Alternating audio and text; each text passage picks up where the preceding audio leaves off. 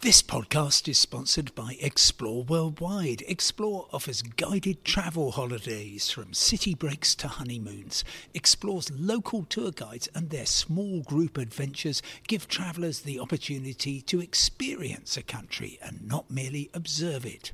Whether it's a food and drink tour in the hilltop towns of Tuscany or a walking tour in the rice fields of Vietnam, Explore puts their trust in the quality of their local tour leaders so you get a better insight into your holiday destination. Head to exploreworldwide.com. Hello and thanks for joining me. It's Friday the 21st of May and here's the very latest on travel and destinations from the Green List.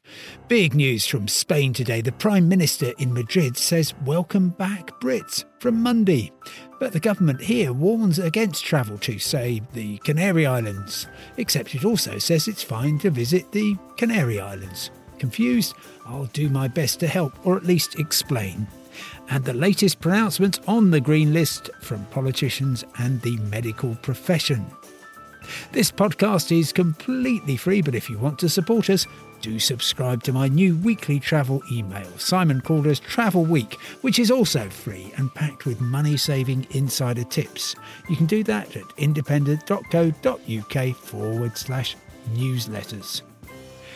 Really important news today from the Prime Minister of Spain. He has tweeted, "I am pleased to inform you that a new ministerial order exempting citizens from the UK and other countries, that will be Japan, from temporary restrictions for non-essential trips to Spain have been lifted. I can announce that from the 24th of May, that's Monday, Spain will be delighted to receive British travellers again."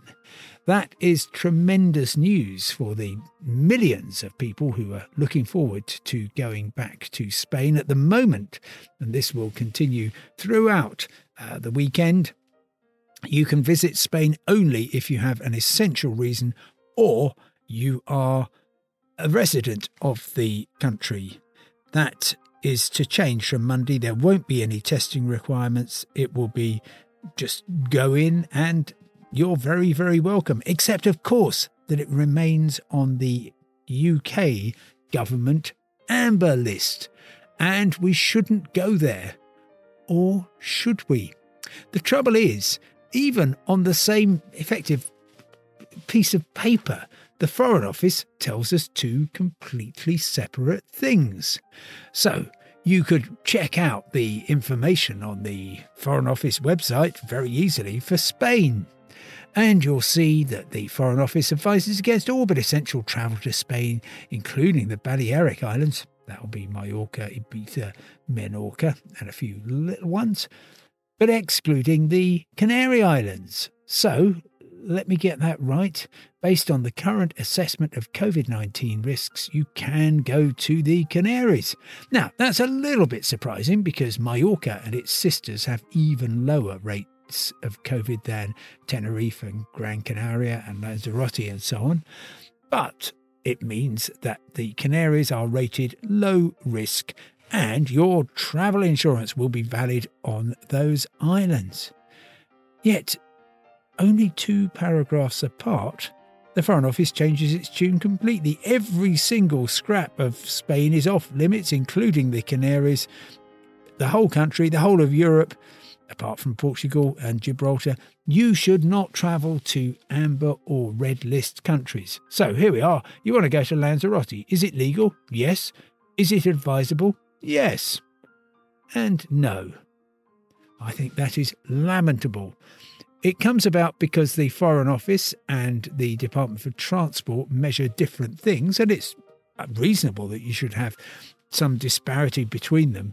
But if you are asking people to consult Foreign Office travel advice and the Foreign Office travel advice is telling you two completely separate things, I am afraid that is impossible for anybody to be able to countenance. So we just are not in a good position to be able to do that. So if you are planning to go to beautiful Lanzarote or Gran Canaria or Tenerife, you can go.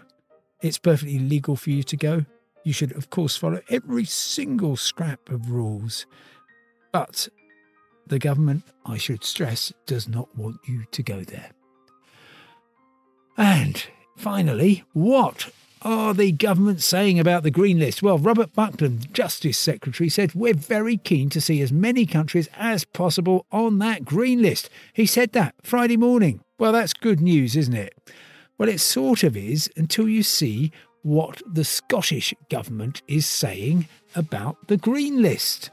Here we are. The Scottish Government, on its website, you can check this out, says the 4 UK chief medical officers, that will be from England, Wales, Scotland and Northern Ireland, have said that Green List status should be the exception rather than the rule, with countries added to the list only when there are very good reasons for doing so.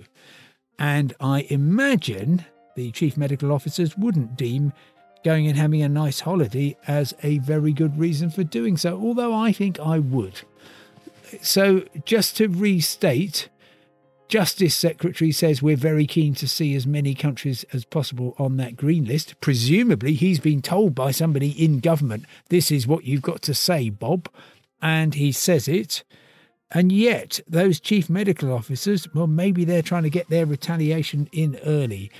They have said Green List status should be the exception rather than the rule. It certainly is at the moment. Only 15, depending on how you count them, countries and territories, officially a dozen of them, are on the Green List, with countries added to the list only when there are very good reasons for doing so. It's a tough old time to be a traveller. It's a tough old time to be someone in the travel industry, which is just slowly, or maybe not so slowly, being destroyed. This is the airline and the tour operator industry that was greater than anybody else's in the world, and now it is exhausted, just wants to deliver some holidays, and keeps getting knocked back onto the ground. And of course, inbound tourism, well, that has been written off by the government very effectively. Every barrier they put in doesn't just affect people who have been on holiday and want to go home. It also means that people who are thinking of coming to the UK will just look at the requirements and think, I'm not doing that. There we are. But look, maybe things will brighten up. Maybe Spain, or at least some of its islands, may go on the Green List sometime soon. Who can tell? For now, thank you very much indeed for listening. Don't forget to subscribe and review if you possibly can. And please subscribe to my weekly travel email, Simon Calder's Travel Week. You can do that at independent.co.uk/newsletters. And just in case you want all the latest news, it's available 24 hours a day at independent.co.uk. I look forward to talking tomorrow. Goodbye.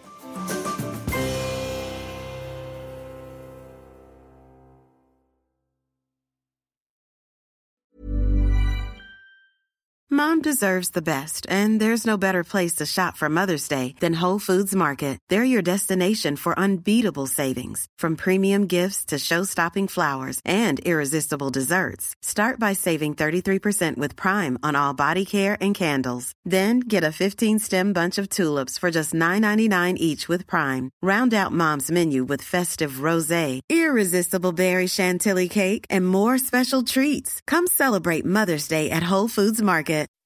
When you make decisions for your company, you look for the no-brainers. If you have a lot of mailing to do, Stamps.com is the ultimate no-brainer. Use the Stamps.com mobile app to mail everything you need to keep your business running with up to 89% off USPS and UPS. Make the same no-brainer decision as over 1 million other businesses with Stamps.com. Use code PROGRAM for a special offer. That's Stamps.com, code PROGRAM.